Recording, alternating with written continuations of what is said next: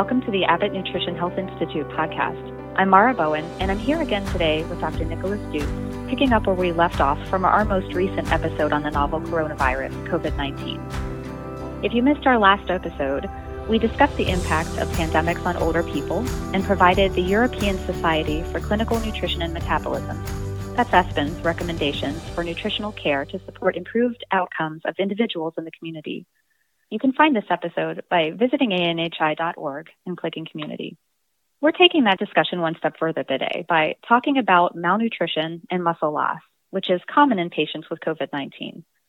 We know that elderly people and those with comorbidities are especially at greater risk of malnutrition and muscle loss. Bed rest, immobility, in combination with illness, accelerate muscle loss, which in turn contributes to prolonged ICU hospital stays, prolonged recovery, and worsened clinical outcomes. Now, ESPEN has recently published recommendations for best practice in nutritional care to support improved outcomes in patients with the SARS-CoV-2 infection. And so today, Dr. Deutz will talk about the importance of an early and adequate approach to nutritional support over the healthcare continuum. This podcast recording may sound a little bit softer than you're used to hearing, and for the sake of social distancing, Dr. Deutz and I are both dialing in for today's discussion rather than sitting in the studio. Dr. Deutz, welcome back. We're grateful you can join us. Thank you for having me today. Yes, thank you so much. And before we start, can you tell us a little bit about yourself, your current role, and what brought you to this area of focus in your career? Yes, so I'm an MD PhD, original from the Netherlands, moved to the US in 2006. And all my life I did research in nutrition and metabolism. I'm very much focused on trying to positively affect metabolism. And that's why in my research I did a lot of studies, for instance, in ICU patients and critically ill patients, see whether we can positively influence the metabolism. And when I moved to the US, I keep on working together with others in the US to do this type of research. ESPEN recently released its new guidelines of the nutritional management of individuals with a SARS-CoV-2 infection. So I'd like to start by asking you about the specific needs of patients who've been hospitalized with severe symptoms, including pneumonia. Yeah, so I think if a patient is hospitalized for any infection, and of course the SARS-CoV-2 infection, what we call the COVID-19 epidemic, this is really a very severe viral infection that is has very severe symptoms. So patients are really becoming very sick, which means that if somebody already is vulnerable, say older people that didn't eat enough, have lost a lot of muscle mass, or have a lot of comorbidities like diabetes, obesity, they all are very much affected to that. And then what happens usually is that when older people are admitted to the hospital, and they were usually the ones that were not so strong in their muscle, then they suddenly have to breathe so much more because it becomes so much more difficult to breathing, for instance. So muscle strength in general is a very important point. And on top of that, if somebody is in the hospital, usually they very quickly will lose even more muscle mass because there is inactivity, because it's very hard to move when you are very sick. So then even the strength will go away. So the longer somebody is in the hospital, the more difficult it will be for this person to cope with such a disease. So clearly this is an extremely serious issue. What should healthcare professionals do to minimize the impact of muscle loss in these patients? The first thing is that healthcare professionals should understand this point of loss of muscle because of inactivity, but also of the change in metabolism. So it's very important to try to identify malnutrition and loss of muscle now as soon as possible. So we always advocate to immediately start screening patients when they are admitted to the hospital to identify whether these patients are of increased risk. And besides that, malnutrition usually means that there is not enough food intake, which usually happens before people are admitted to the hospital. They were already sick. If possible, immediately start nutritional support when people are in the hospital. and ensure that there is sufficient intake of protein, because protein plays such a key role in that. So for healthy older adults, we already advise that the intake of protein is somewhat higher than normal, and at least 1 gram per day, kilogram body weight per day, and also looking at the individual nutritional status and activity and the disease state. But when people are admitted to hospital and they are very sick, we actually advise to even increase the protein intake further. Because when, for instance, there is an infection or the body responds to the infection with the inflammation, there is a much higher need of protein and amino acids. So you have your metabolism is totally changed, and you have to positively influence that. So then we come up with higher amounts from 1.2, 1.5 grams per kilogram body weight protein per day, or even up to 2 grams per kilogram body weight per day. So, and there have still a lot of trials going and have been published to show that even higher increase of protein in the ICU, for instance, still is of benefit. You mentioned many of these patients will be older persons with existing malnutrition or comorbidities, and the effects of the illness may make it difficult for them to consume additional protein from their diet alone. Should they be offered oral nutrition supplements to improve dietary intake and nutritional status, as well as lower the risk of complications and readmission? Absolutely. I think if possible already, when people get ill at home, then already is the moment to be sure that there is sufficient nutritional intake. Just to, when in the event people have admitted to the hospital, they did not lose already a lot of muscle mass and were malnourished.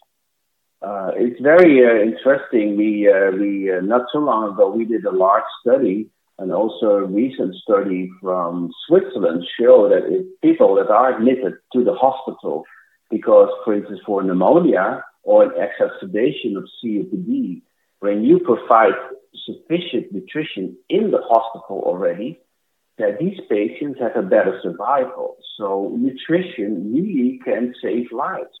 What kind of oral nutritional supplements should we give? Now, first of all, it's very important that these oral nutritional supplements are high in protein, because we know protein is very important. And the research that I reported was actually a nutritional supplement that also contains a component that has a positive effect on muscle health, which is called beta-hydroxybeta-methylbutyrate, which is called HMB.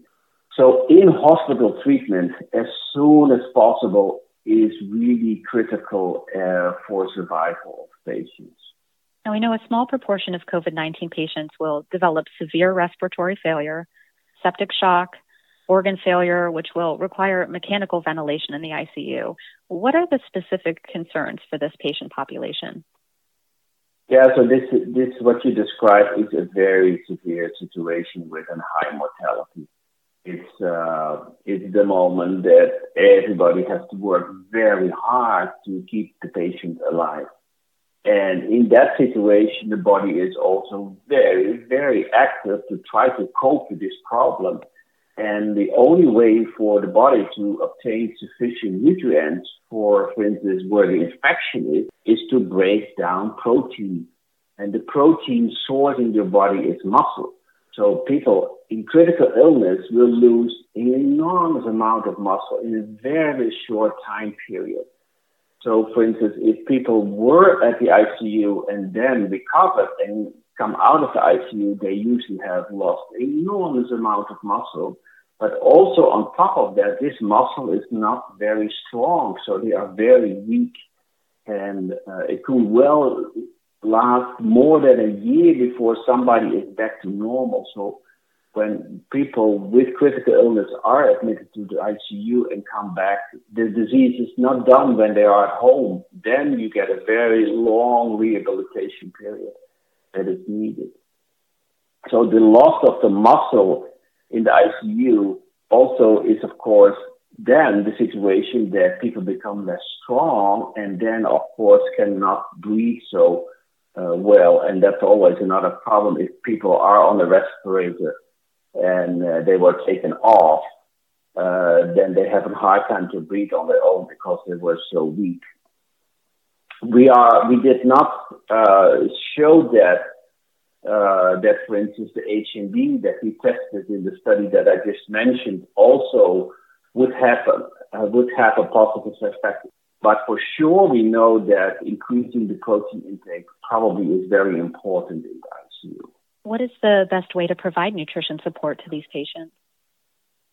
Now, that's clear that if somebody is intubated, that oral nutrition with oral nutritional supplements, that's absolutely not possible. So we always advocate to as soon as possible to give enteral nutrition, tube feeding.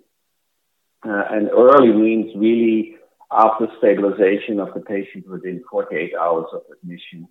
And every patient really should be treated like that. If that is not possible, then there is an option to give parenteral nutrition, but that usually is only done when we are absolutely sure there is no way to give sufficient nutrition through the enteral route.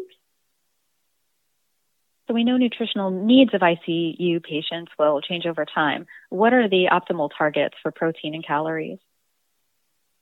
Now, first, let's talk about calories then. Calories means energy.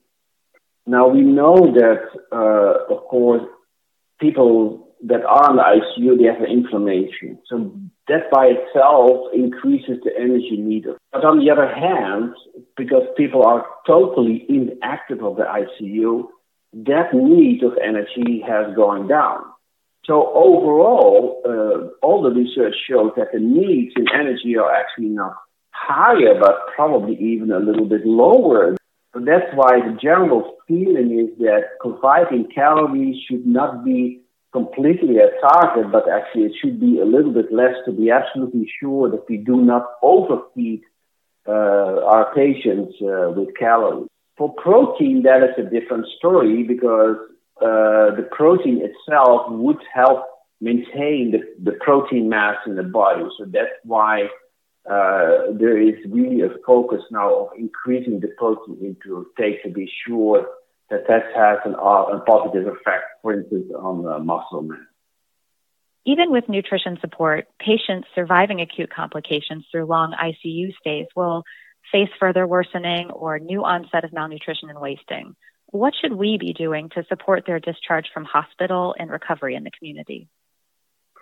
Yeah, so as I indicated, when patients survive and are discharged from the ICU, go to the ward, and then from the ward at home, in the phase after the ICU, there are many moments in which actually still this patient needs a lot of care because this patient has to recover. Think about it. If you have lost a lot of muscle mass, you have to eat a lot of protein for a long time to get the muscle mass back, on top of being more active, which is usually difficult because people feel always very weak after discharge from the ICU.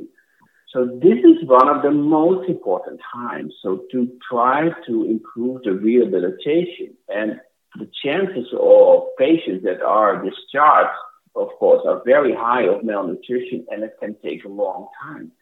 Our own study, for instance, in which we tested the effect of in-hospital and after discharge supplementation of an oral nutritional supplement, we gave that for 90 days after discharge. And still, a large percentage of our patients were malnourished. We could improve the nutrition condition and only 1/3 of all the patients, but still 2/3 were malnourished. In other words, it can take a very long time, and you have to provide nutrition for a very long time until people really are back in their strength. Dr. Deutz, thank you so much for your time today. We appreciate all you're doing to help build awareness for the important role nutrition has to play in the management of patients with coronavirus. And to our listeners, our website, anhi.org, has a series of resources related to this topic. For instance, infographics on nutrition and immunity, dehydration, and why maintaining muscle matters, which you've heard about today.